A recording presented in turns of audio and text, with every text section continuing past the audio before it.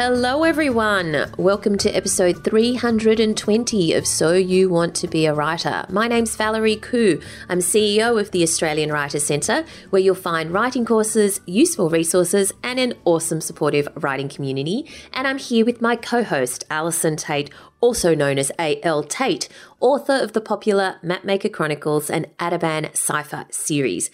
How are you, Al? Well, I'm okay. I'm sort of sitting here in the middle of about 75,000 things. So it's quite nice to take a break, have a chat to my friend Val, get my head sorted out a bit, Yeah. I get it. I have 5 million things too, I know. It's a bit overwhelming. But, we'll get there. We want to give a big shout out to Colleen in the car. I love that. Colleen in the car, who left us a 5-star review on Apple Podcasts and entitled it, Yes, I Want It to Be a Writer. Now, Colleen in the car is from America, and she says, I first tuned into So You Want to Be a Writer podcast when my kids were all in high school and I was spending a lot of time driving them here and there. I listened to Val and Al chit-chat about all things writing while I was trying to figure out what I would do when I was no longer driving to this or that. Through their conversations and author interviews, I began to believe that maybe I too could be a writer. I tuned in every week, sometimes every day, trying to catch up on the back catalogue and learnt something, sometimes many things from each episode. A couple of months ago, I launched my youngest chick out of the nest. Yay! And last week, I finished my first manuscript. Yay! Woo-hoo! I'm so grateful to Val and Al for all that they do every week to encourage new writers like me. Their honesty about their experiences and generosity with their knowledge is what helped me get the pages written. No matter where you are in your writing journey, this podcast will enhance the ride. Oh, nice. Love it. That's a cracking ending sentence, Colleen. Well done. I like the way you've tied that all back in together. Like that motif. Well done. So well done. And you know so what? Good. I totally relate to you because I also spend my half my waking life in the car going from place to place. And you do get a lot of time to think about what you might want to do next. Oh, yeah, definitely. The car is such a good opportunity to just think things through, actually. It's that and the shower are my favourite things for solving problems. Yes. I just say when I am in the car with the kids, particularly if I have them, on their own, and we have a good 20 minutes, like you need a good 20 to 30 just to kind of work your way into it. But it's a great place to actually have those conversations. But it's very hard to get boys to actually speak to you on any meaningful level beyond I need a banana and where's the Weet-Bix. Which is pretty much my entire conversation with my youngest most days. But, when you're in the car and, there's sort of like not much going on and you're all looking out the window, and that's when you can get into some really good stuff. You can get some good life lesson action in there.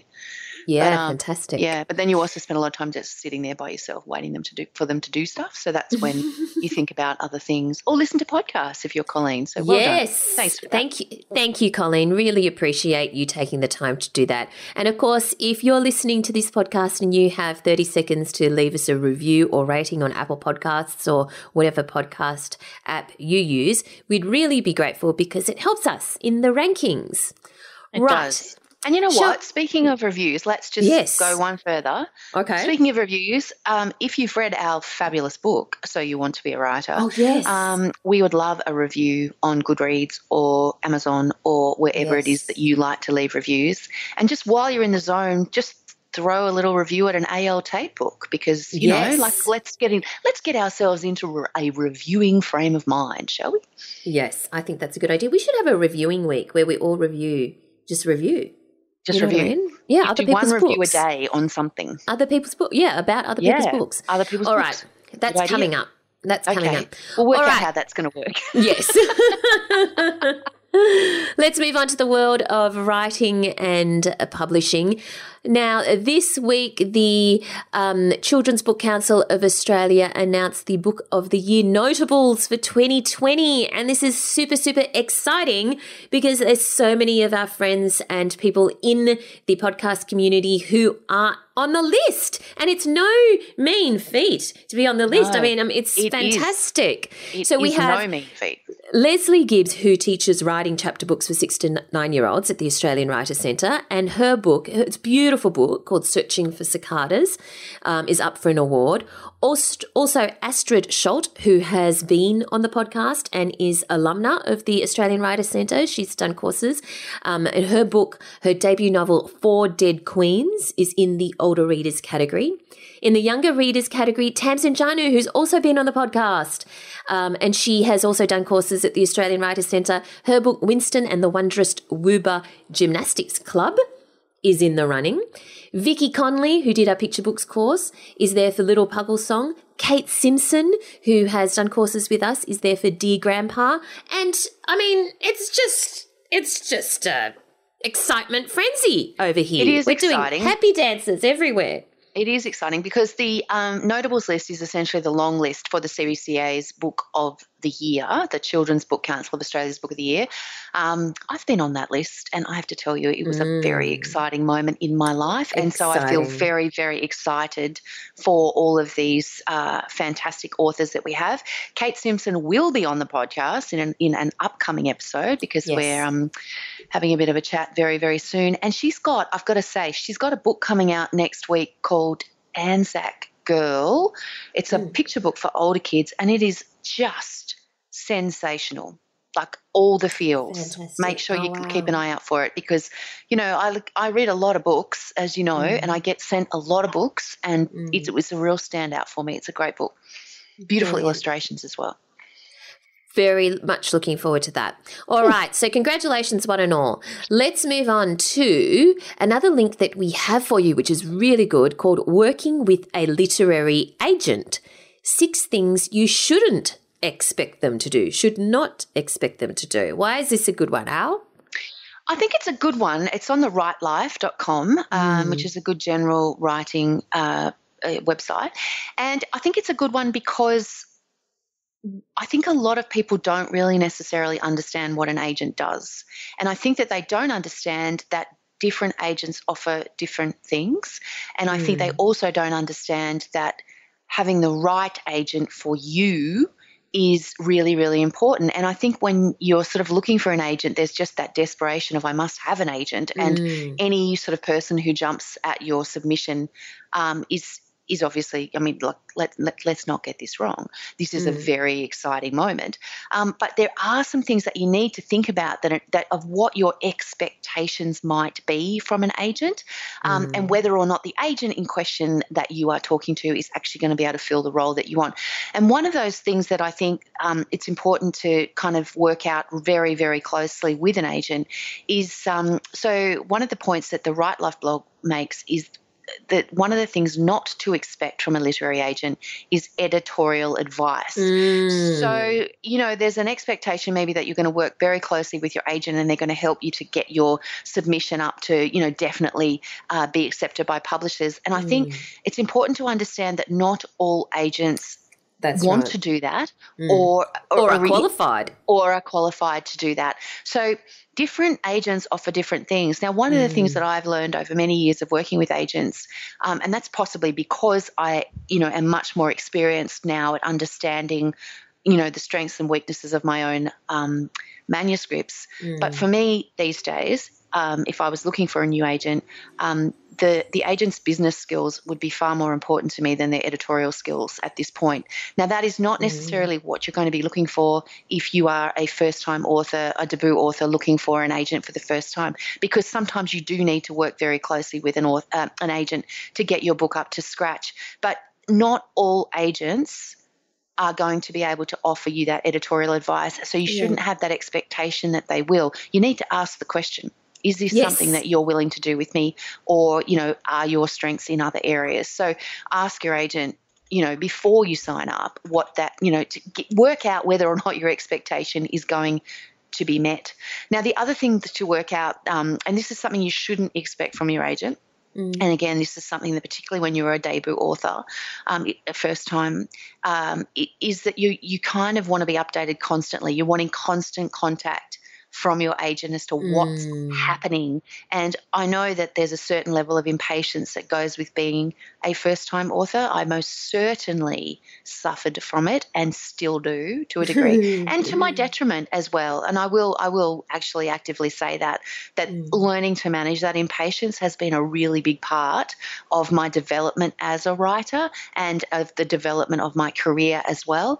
But, you know, agents are not necessarily available to you 24 hours a day, 7 days a week. Having said that, if you're waiting weeks and weeks and weeks for an agent to get back to you, you need to reevaluate that, because I can honestly tell you that is something that will drive you insane, basically. So you can't expect constant contact, but you can expect a professional level of contact, I think.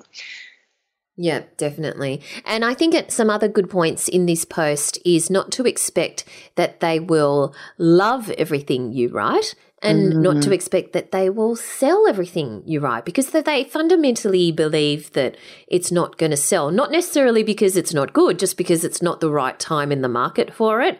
Then that's how they make their money, right? So they're not going to put their efforts into something that they don't believe is actually going to sell. They'll rather put their efforts into the things that they do believe are going to sell. So some of your projects, they might get off the ground, and some of your projects they might not, because if they aren't into it, you need to either do a better job to convince them that it's going to sell, or potentially listen to their advice and tweak it a bit so that it does suit the market a bit more.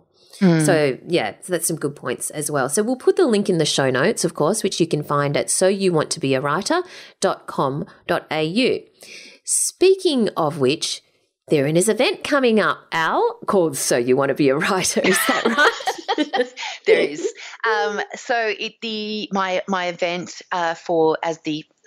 let me just get all that straight. My fundraising event for the Shoalhaven Readers and Writers Festival is on this weekend. This very Saturday, 10:30 to 12:30 in Nowra in the Shoalhaven. So, you know, I hope you've bought your ticket. If you have not yet bought your ticket, get your ticket, because they are selling fast, and I would love to see you. Come along and meet me. Come along and let's chat, you know, on Saturday. So, yeah, I'll put the link in the show notes, and hopefully I will see you there. And, of course, I will bring the book. I will have our book, and I'm happy to sign those books. And Valerie has already signed the books. So you are going to have books signed by both of us. So, you know, hopefully I'll see you there. Fantastic. All right. So one thing that has launched this week has been our course in grammar and punctuation for fiction writers. Now, it has actually been selling its socks off, because clearly it is a much needed resource.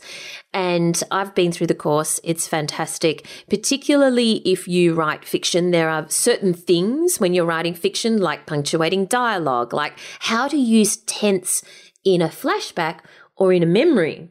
Right, how you play with the different really tenses. Hard. Yeah, I have just been doing this, and I've done this as part of my copy edit. And you think you've got it all sorted, and then you go back and you read it, and you go, "Oh, what? Like, where am I? What's happened here?" Yeah. But the course shows you very clearly the steps you need to take to make sure you have the right tense. If your scene is in the present, but then you're having a flashback, how do you then go to the flashback with your tenses, and then how do you bring it back in a way that's seamless for people? But also it, goes through when to use semicolons and apostrophes and all that kind of stuff as well. So if that's something that you think would be helpful to you, go to writerscentre.com.au/fiction grammar. That's writerscentre.com.au/fiction grammar. All right, so our competition this week, we have 3 copies, and you can win one of them, of Cops, Drugs, Lawyer X and Me by Paul Dale and Vicky Petratus. That's Cops, Drugs, Lawyer X and Me. Almost 15 years as a cop working in homicide and rising to the rank of Detective Sergeant in the Victorian Drug Squad, Paul Dale had seen the worst of what people can do. But when he was accused and jailed, firstly for drug offences and then for murder, Dale realised the murky world he was navigating was going to take him under too. In the Major Drug Investigative Division, Paul Dale dealt with crims like car Carl Williams, Terry Hodson and Tommy Ivanovic in the underbelly of Melbourne streets. When a burglary ended in Hodson's arrest, Dale's life started to unravel. He turned to Nicola Gobbo, a lawyer and friend he thought could help. The lawyer who became known as Lawyer X. This story reveals the shocking deals done at the highest levels of the Victorian Police Force and the damage wrought by Victoria Police's use of Lawyer X. And, of course, this is non-fiction because, you know, you can't make this stuff up, right? No. So if you want to win your copy, then go to writerscentre.com.au/win. That's writerscentre.com.au/win. Entries close on the 9th of March. Now, Al, are you ready for the word of the week? Yes, Valerie. I'm ready. That's good. It is amphibology. Amphibology. That's AMPHIBOLOGY. Amphibology. Do you know what it is? I do not know what it is, Valerie. Okay, well, it might sound like the study of amphibians, right? Yeah, right, yeah. But it's not. No, according to the Macquarie Dictionary, it means ambiguity of speech, especially from uncertainty of the grammatical construction rather than of the meaning of the words. Oh, they need the course, Valerie. Yes, they need the course. So you might say he didn't win the quiz show and blamed the amphibology of the questions. Oh, but you wouldn't. But yes, you could. You would. You could, but you wouldn't. But okay. All right, I like that word, amphibology. So my challenge to listeners this week is to use it in a sentence and let me know how you go. And also let us know how you go. If you're new to this podcast, we have an awesome Facebook group where our listener community hangs out and shares lots of fantastic, useful writing resources. Some great books, and the word of the week has featured greatly this week. Remember? Because there was there was a book shared, there was a page shared, there was Valerie, I'm going to get that book. It's like you've got this cult out there. Yeah, okay, so join the Facebook group. Just search for So You Want to Be a Writer podcast community on Facebook and request to join. We'd love to have you in there. All right, Al, who is our writer in residence this week? That is a fine question, Valerie. Our writer in residence this week is Andrew Stafford. Now, this is a very interesting one because Andrew's written a memoir called Something to Believe In, which is a kind of combination of personal story, music history. He's been a music writer. He's been a writer of all sorts of things. Music was, I think, one of the most telling things about him, and you'll find that out in the opening of the book, and we do talk about it in the interview. He's got 2 guitars that he's had for years, and they're both, fairly classic, guitars. He can't play either of them. And I feel like that sort of like sums it all up, really. But it's a very interesting book. It's a very personal and vulnerable book, but then it's got this universal, thread through it of the music, which brings together a lot of things that I really like in a book. So I hope you guys really enjoy this interview with Andrew.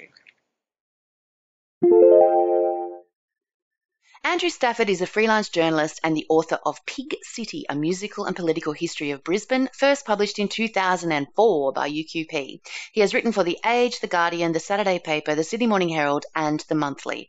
Something to Believe In is his second book, and it is out now with UQP. Welcome to the program, Andrew. Nice to be here. Thank you, Alison. All right, so let's talk about how you got started in this game, because I've read your book, which I very much enjoyed and would very much recommend. And you sort of started out as something of an accidental writer. Can you tell us how you got into this game? Well, it goes back to the early 90s, and I was working in a supermarket with a friend of mine who'd started in a street paper in Brisbane called Time Off, and he was doing a journalism degree. I was not. We were both at the University of Queensland, and I was doing an arts degree, really, with a double major in English and a few media studies subjects, which has stayed with me in all of that time since.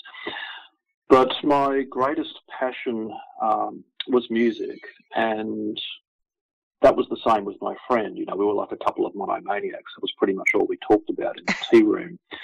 And Time Off was a free weekly music paper, and he said, come along to a gig and, you know, review it, and we'll see where we go from there. I guess he must have spotted something in me. And from there, you know, it just snowballed, really, and I started writing very quickly for the Australian edition of Rolling Stone, which gave me my first national exposure. And, you know, that sort of took me through the 1990s. I had a little bit of time in Sydney, and then sort of came back to Brisbane with my tail between my legs. And this is moving the story forward quite quickly, but when I did come back to Brisbane, which was in the year 2000, I needed a reason to be back in Brisbane, and so I started writing Pig City as a result of that. Okay, well, I do want to talk to you about that, but first of all, I want to go into the music writing aspect a little bit because, you know, okay, so you went along and you went to a gig and you reviewed a gig. Now, obviously, you've read a lot of gig reviews at this point in your life, so you have an idea of what a gig review looks like. But I'm just sort of, I've always thought, like, I read a lot of different types of writing, and obviously I'm interested in music myself, so I've read a lot of that sort of thing.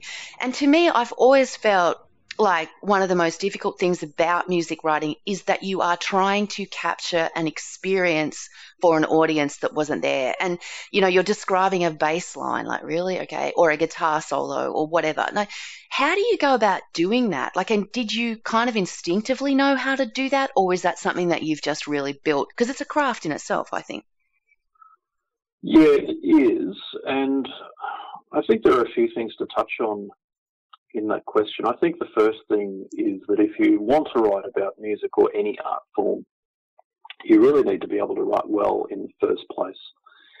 And I think, you know, in terms of traditional journalism, people who write about the arts tend to get looked down on a little bit, to be honest, by the newsbreakers and gatherers in the business, and you know, arts sections of newspapers tend to be the first to feel the axe when times get tight.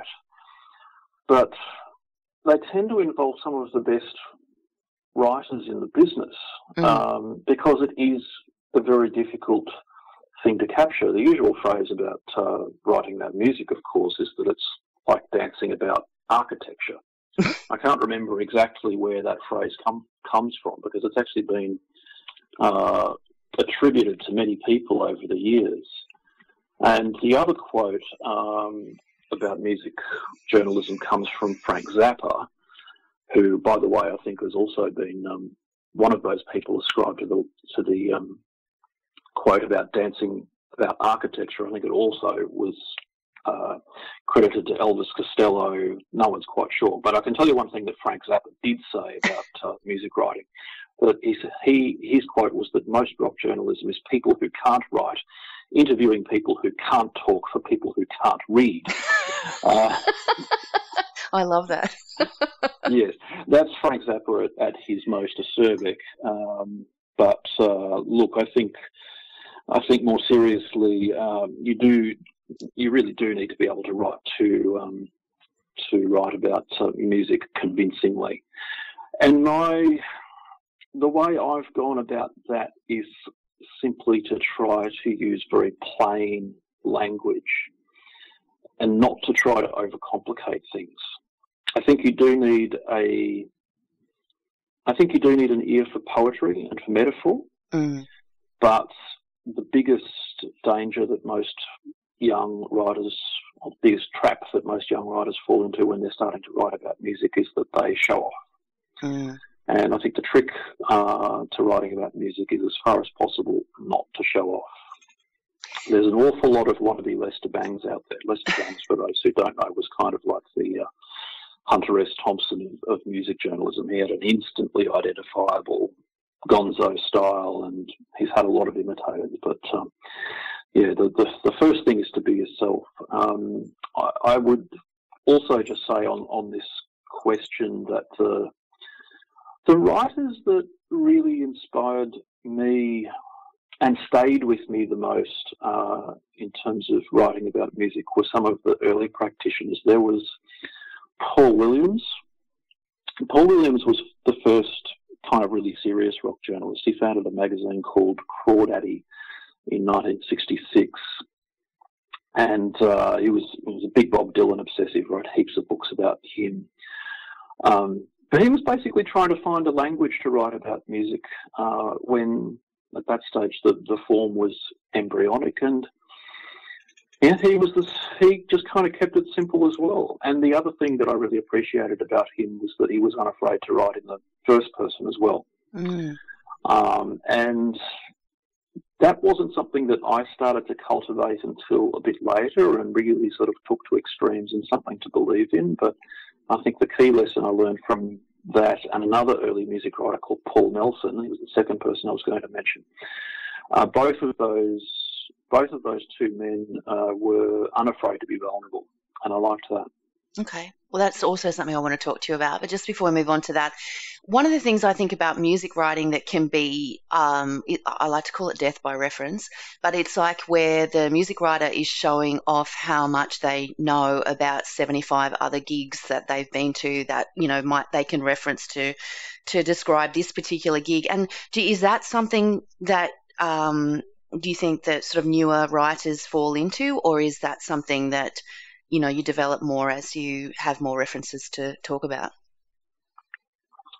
No, I would say that it's more of a trap for young players. Mm. So the first rather than the second. Okay. As I said, before, the big, the main trap that writers fall into in writing about music is trying to show off and writing a whole lot of overcooked prose and yes, trying to show off their wider knowledge about music. I think a certain amount of referencing when you write about music is absolutely inevitable. Yeah.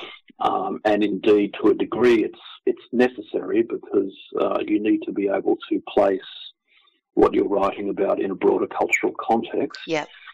And to that extent, I think having a deeper knowledge of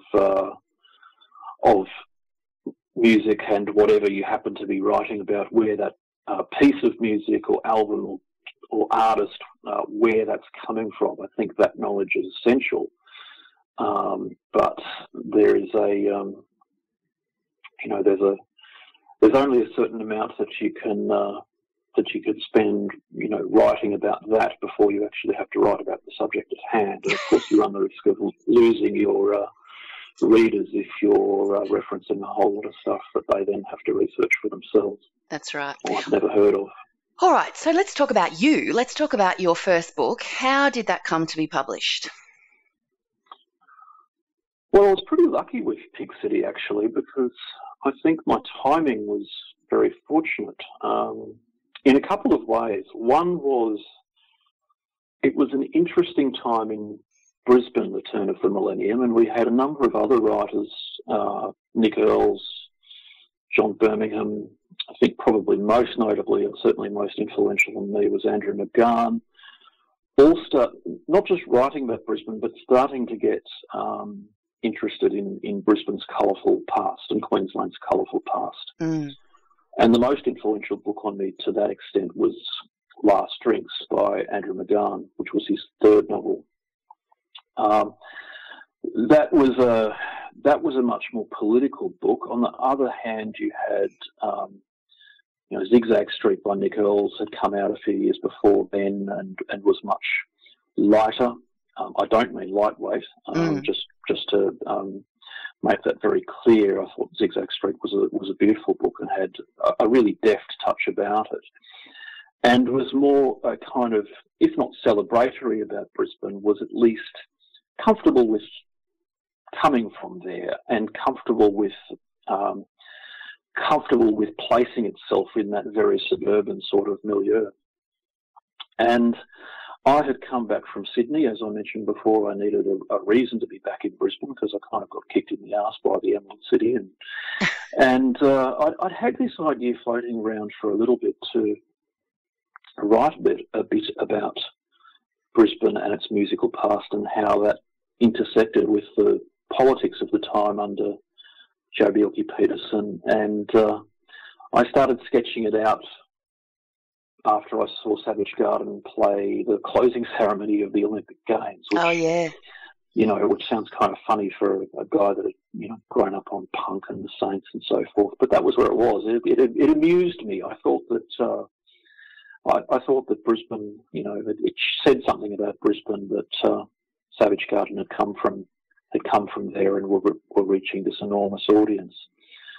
And so I wrote this kind of coming of age book, and I think Brisbane at that time was, really wanted to hear that. So timing was in my favour.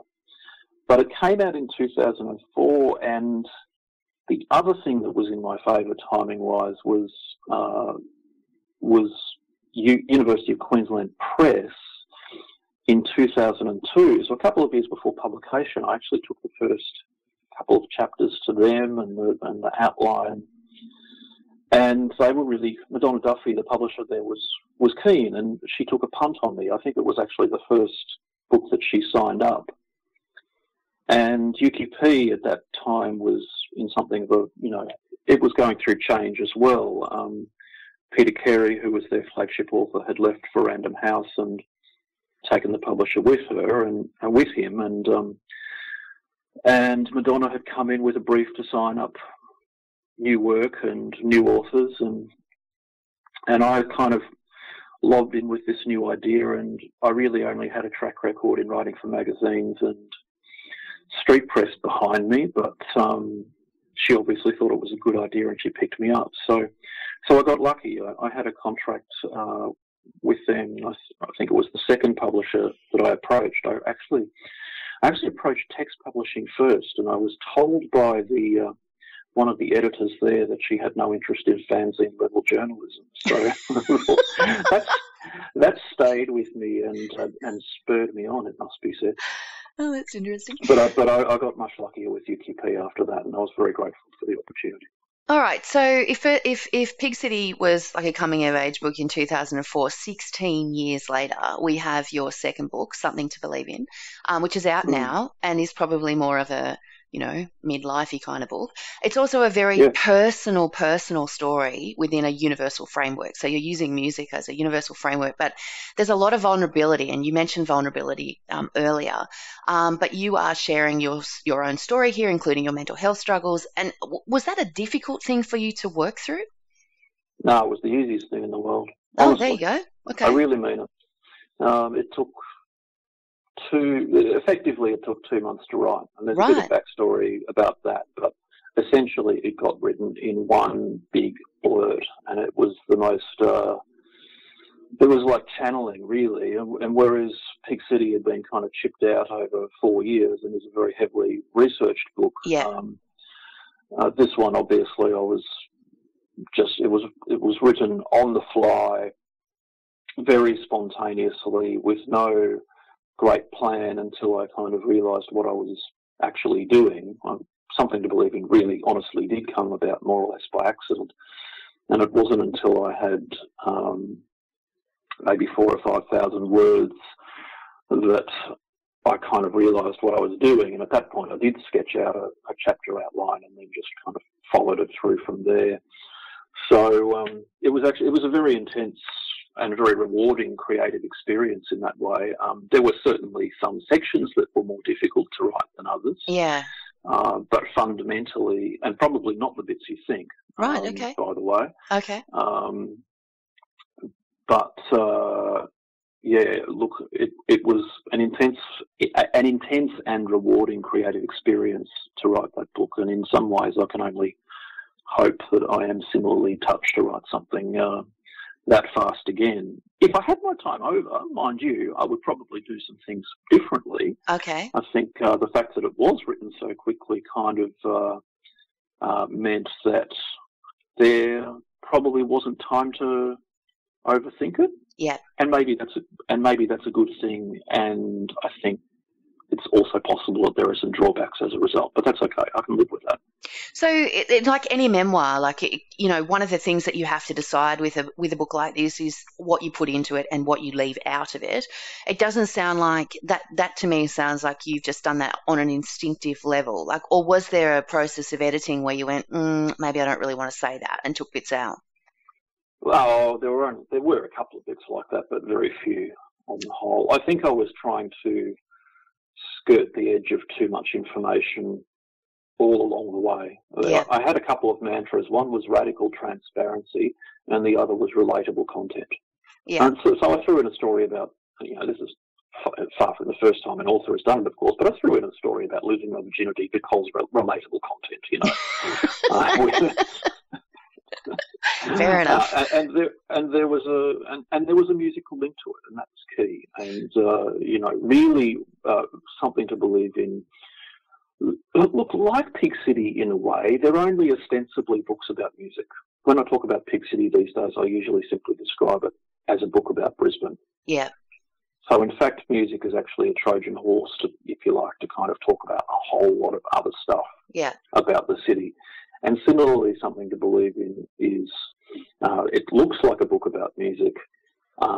It is, in a sense, about the healing power of music. That's its fundamental theme. But again, it's like it's a sneaky way to talk about a lot of other things. Which it does really well. But the interesting thing, as I said to you, like I read it, there's definitely that universal framework of music. And, there's a lot of music references scattered throughout the book, and you have little sections, chapter break sections about specific, songs or specific, artists. And how did you decide what they were going to be? Like, how did you choose those? Were they just an instinctive thing as you were writing it, or was it something that you went back later and went, oh, this would illustrate that well? Well, that was probably the chapter outline that I mentioned earlier remained fairly, I followed that fairly closely, certainly in terms of the story of my life progression, that followed the formula pretty well. But in terms of the songs and albums that I discussed in between chapters, that was an interesting device. It actually came about because initially I worried that the book in progress looked like it could be a bit thin, and quite frankly I saw it as a way of padding it out a little. And it was also informed by Tim Rogers' memoir, Detours, where he had these little chapters between chapters that he called bagatelles, just where he was just riffing and digressing on little minor topics that had no main relationship to the narrative, but were like amusing afterthoughts that still reflected back on the text in some way. And the songs and records that I wrote about, they did change along the way. Sometimes I realised that something I thought I would write about in a breakout actually fitted better into the main text. Yeah. Picture This by Blondie was one example. I thought I would write about 800 words on that, and it ended up being better just to look a short notation within one of the chapters itself. That was how that came about, and it actually, those sections ended up being some of my favourite passages of writing in the book, and I liked the way that they did reflect back on the relevant sections of the text. Yeah. So, for example, like I really liked the bit on "We Are the Road Crew" by Motorhead, which comes after a chapter where I was effectively a roadie touring with a Brisbane band in Europe. Yeah, that was an interesting chapter in your life. I found that fascinating. I was a bit like, he's gonzo journalism. I'm going to go and do it. I've been writing about it for years, and now I'm going to do it. And I thought that was a very interesting aspect. And do I actually want to keep up with this? Maybe not. Yeah. Go ahead.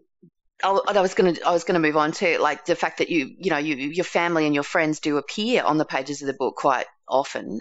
Did you have to run it past them before the book was published, or did they have any reactions to it at all? I certainly ran it past my brother and my father, and one of my cousins as well, and they were okay with it. I think my brother said that it was weird because he'd heard me tell many of those stories before, and it was like being, he said he felt like he was inside my own head for the time that he was reading it. My father was very generous about it. I thought there could be some things for him that were very hard to read, but he had the attitude that it was my story, and I was, I had as much right tell that as anybody else, and respected that we might have some different perspectives about certain aspects, but that was okay. The person that I couldn't ask, of course, was my mother, and that was the hardest because she wasn't. My mother suffers from end-stage Alzheimer's disease, and so I was not able to ask her about writing about her decline, her physical and mental decline, and that posed obviously an ethical dilemma for me. Not being able to ask her permission, and I had to ask myself a pretty tough question, really, about whether she would approve, and not whether she would approve now, but whether she would approve when she was, when she was well, if she would have consented to that in advance. Yeah. The most honest answer to that is I'm not really sure. The second question that I asked myself is, would she be proud of me? And that was. I decided that on balance, I thought she would be, and so I decided that was an essential part of the narrative arc of the story, and I think one of the main drivers for me to write the book in the first place. Yeah. So I decided that it was a story worth sharing and a story that many people would relate to, and so that formed an important part of the arc of the book. So the interesting thing about writing a book like this, and particularly a very personal book like this, is I imagine it's quite cathartic to kind of get it all out there, but then you've actually got to put it out into the world, and then you have to go and promote it, which means you then have to talk about it all the time. And I just wondered how that was for you. You're absolutely right. The promotion side of it and the talking about some of these aspects of the book has actually been far more difficult than writing it in the first place. Because as I mentioned before, it was very quick to write, quick and dirty. It felt like it was being channeled, and then yes, you've got to go and do interviews, like this one, but particularly immediately after it came out, it was more difficult. Trying to find a language to talk about it, being confronted with some more difficult questions that kind of plonked me back into some fairly difficult situations, and then having to talk about those things in front of an audience was harder than just writing it for myself when it was a cathartic experience, to be honest. I mean, that is a cliche when it comes to writing about personal content. But in this instance, I can't deny that it was true. I'd had a fairly bumpy few years, and I think, I guess these cliches exist for a reason. There was a therapeutic element about writing this stuff out. It was a healing experience in some ways to write the book. Okay, so let's switching gears. Your work as a freelance writer has taken you in a range, of your interests and passions, including AFL. How do you manage to work across a range of subjects without being pigeonholed, like into, say, music writing? Because I think that's something that happens, as a freelancer, because I freelanced for many years, and you become someone who writes about certain things, and you're the go-to person for those kinds of things. But if you want to then branch out, it can sometimes be more difficult. So how do you manage to sort of keep all those balls in the air? Well, I think I figured out reasonably quickly that writing about music for a living was a career-limiting move, to say the least. And as much as I still enjoy it, and I do still enjoy it, I've always had a really broad range of interests, and I didn't want to be stuck writing about one thing. I wanted to be able to feed those different passions and share them with other people. And look, as I said earlier, it can be hard if you're writing about music to be taken seriously by editors, other than by arts editors, of course. And so I started fairly early on to try to branch out, and it was difficult. I had interests in the natural world, in wildlife and natural history. I started to pick up some work in environmental publications quite early on. But the biggest break that I got was in 2006, courtesy of a sports writing friend of mine, John Harms, and a vacancy had opened up in The Age to write about AFL in Queensland, namely the Brisbane Lions and the Gold Coast Suns. And I'm originally from Victoria, so I'd grown up with the sport. It also meant, just by the by, that I had come to writing Pig City as something of an outsider to Brisbane, which caused a degree of angst, but that's another story. And The Age took me on more or less sight unseen on the basis of that recommendation. It was the first time, I didn't have many contacts. I didn't know many other journalists, particularly in Sydney and Melbourne. And so I knew nothing about the internal job market. I had realised it was very much a game about who you knew rather than what you knew. And finally I had someone who had picked up Pig City and really appreciated it and said, you really should get this guy. He knows a bit about Brisbane and he knows a bit about footy and he can write. And so they took it on.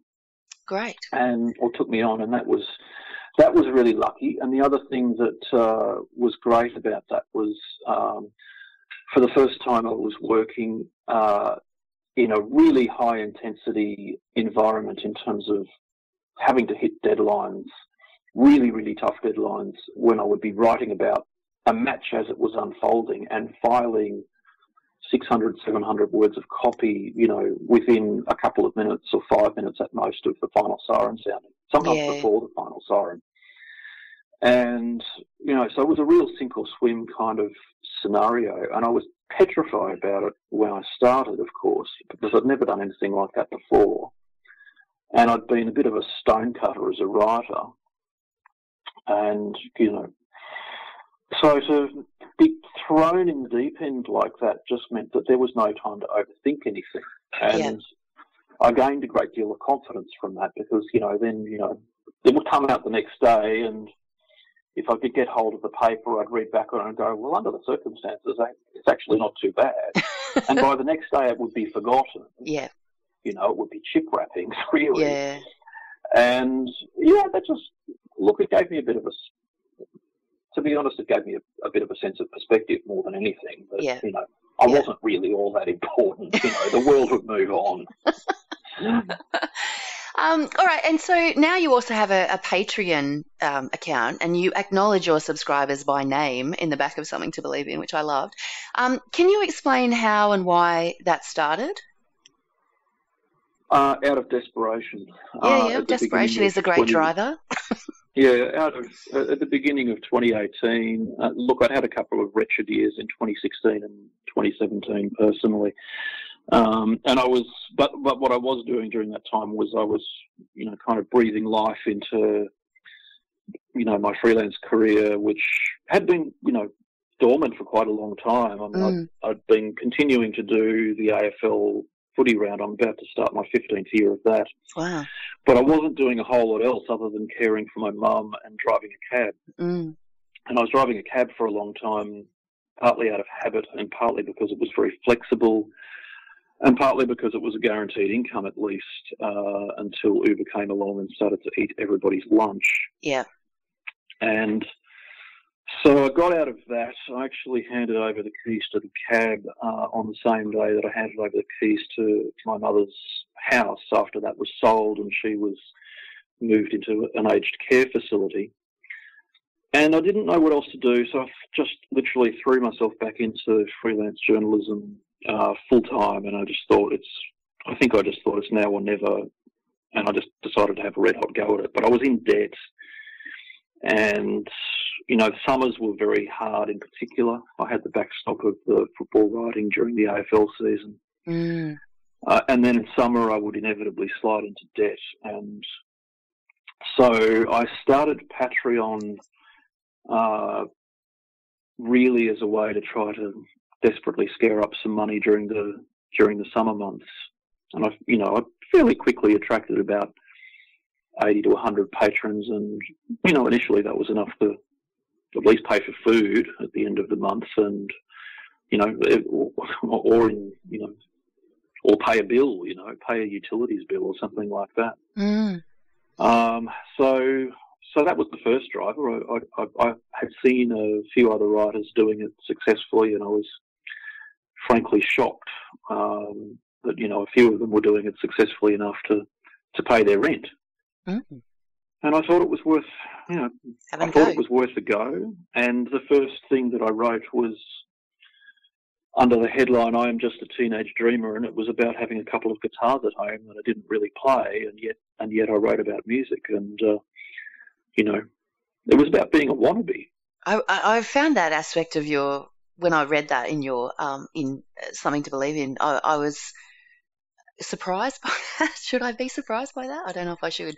But the fact that you had those guitars and you'd held on to them all of those years and you didn't really play them.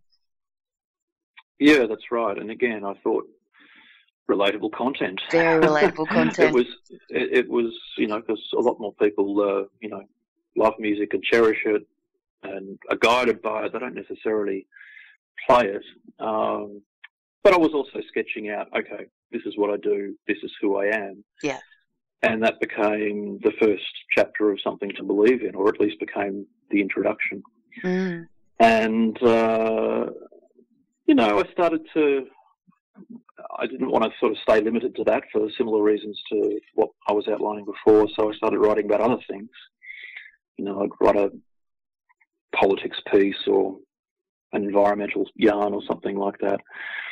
And then I'd keep on circling back to music. And the second thing I wrote was about hearing my dad.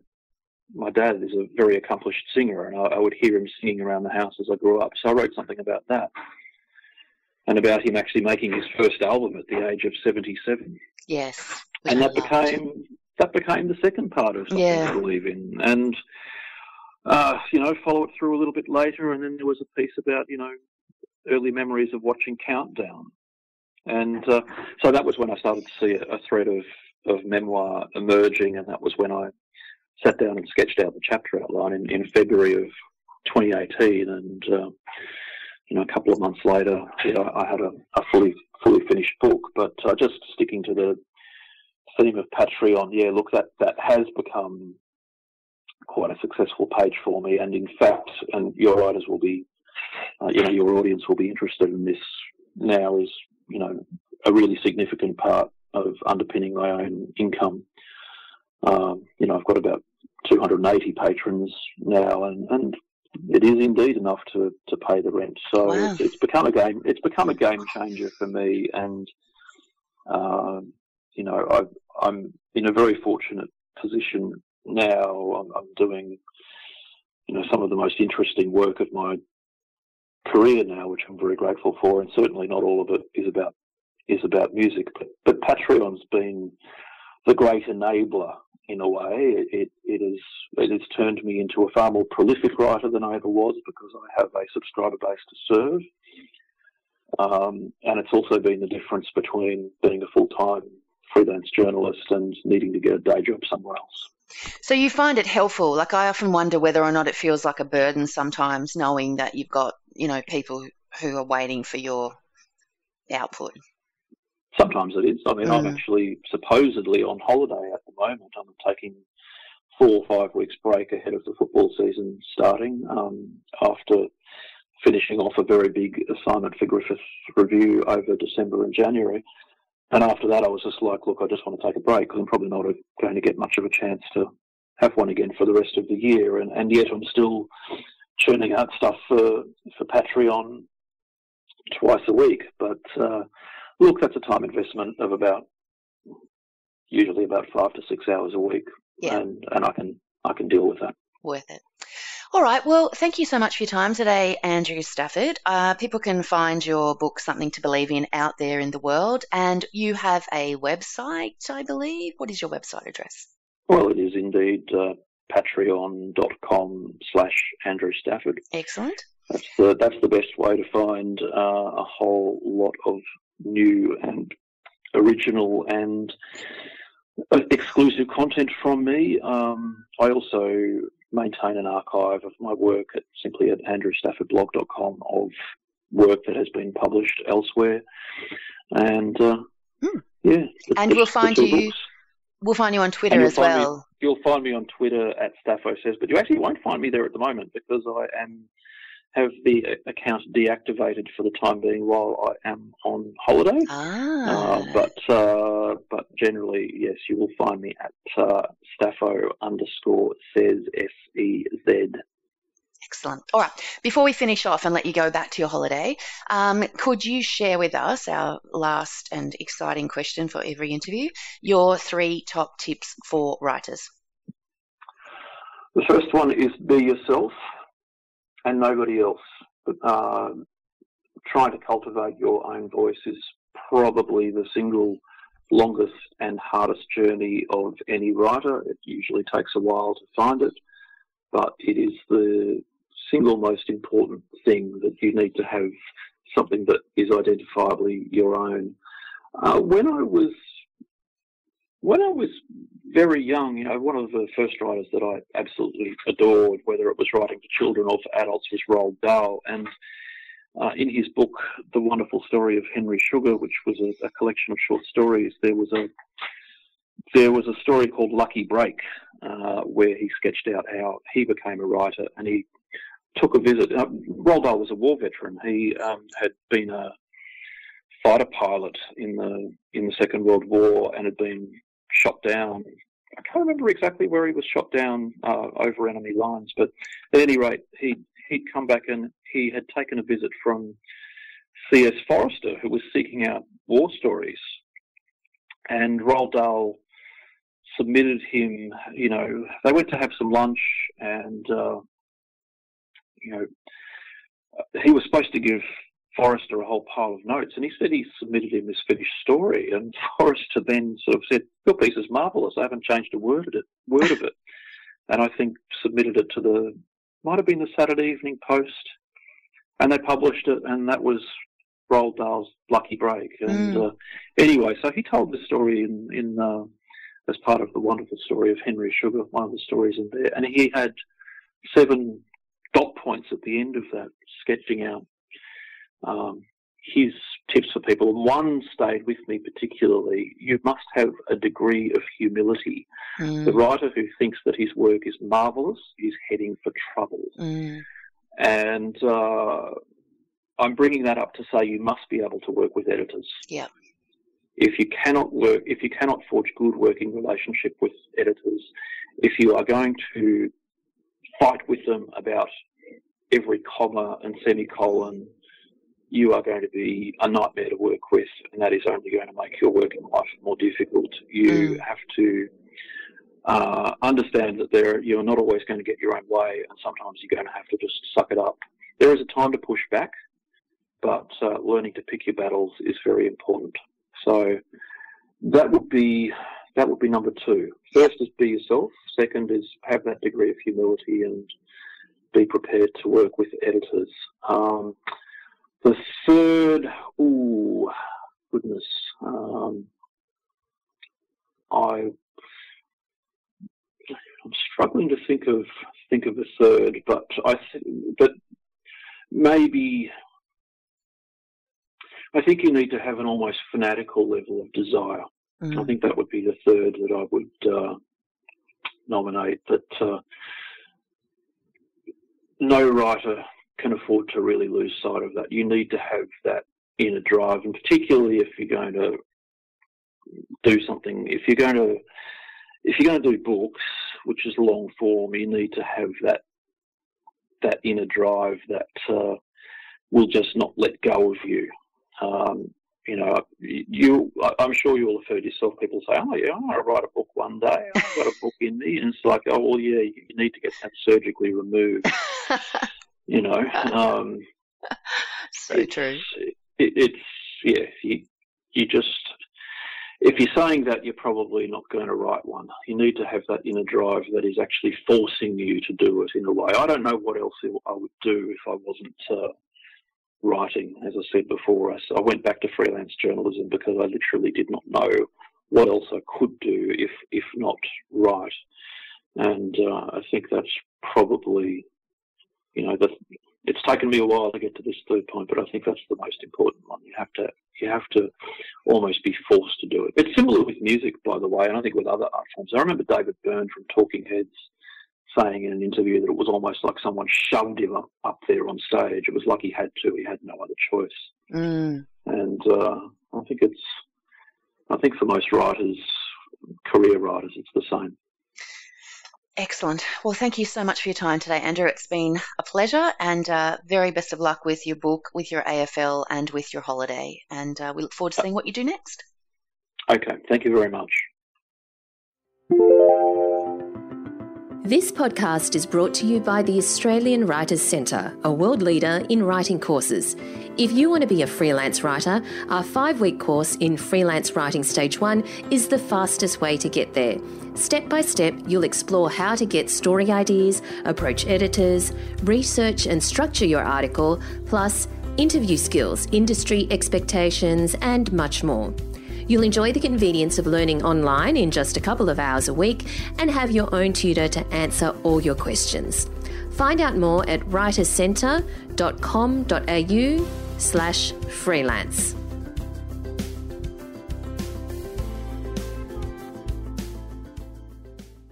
Great interview, Al. Always so interesting to talk to these authors, right? Well, I just like the fact that, I guess you get to read the story, then you get to go behind the story and you get to find out about it. I mean, I was surprised by how quickly he wrote this book because, as I said, it is a very vulnerable kind of a story. There's a lot of very personal detail in it, which I would have thought would be hard to, put on the page. But, as he explains, the experience of it is some of it was difficult, but because it was such a story and so close to his heart, it kind of, fell out of him in not very long at all. So, yeah, interesting story. And I hope you guys will have a look at the book because it's out through UQP. It's a really very, very readable book. Yes. Shall we say that? Yeah. All right. So what are you doing in the coming week before we speak again? Apart from the fantastic event, well, I'm doing my event, so I'm clearly psyching up for talking for 2 hours. So there's, obviously, I'm so shy that's very difficult for me. No, not really. I always do need to psych myself up to stand up in front of people. I know people probably think that that's, odd, but I think it's like anything. I don't do it every week, so therefore when I do it and I have to come out of my study blinking into the light, blink, blink, like a little mole, then, it does take a bit of psyching. But I think it's going to be a really great fun and a really good event. And, of course, there's going to be scones. So I will pretty much go anywhere for scones. So yes. Are they good though? Because, Oh, yeah. Oh, let me tell you. Yeah, because Deirdre, the catering manager for the committee, the Shoalhaven Readers and Writers Festival Committee, she used to be in the Women's Weekly Test Kitchen, Val. Oh, that's right. You missed. Yes, I'm saying they are sensational. Yes, she's so good. So yeah, I'm really looking forward to that. But anyway, hopefully I'll see some of you there. What about you, Val? What are you doing? Oh, I'm thinking I need scones. No bananas. No. Okay. What? I am going to get some sleep because I've been burning the midnight oil. I think the day this episode comes out is opening night of my art exhibition in Sydney, which is going to go for the month of March at the Darling Square Community Bank and Art Space. And so it's I have not been sleeping much, and so I shall be getting some sleep. All right. Where do we find you online, Al? You will find me at AlisonTait.com, ALLISONTAIT.com. You will find me on Twitter at AlTait, ALTAIT. I had to think about that. Yep. It's been that kind of week. And you will find me on Facebook and Instagram at Alison Tait Writer. And you?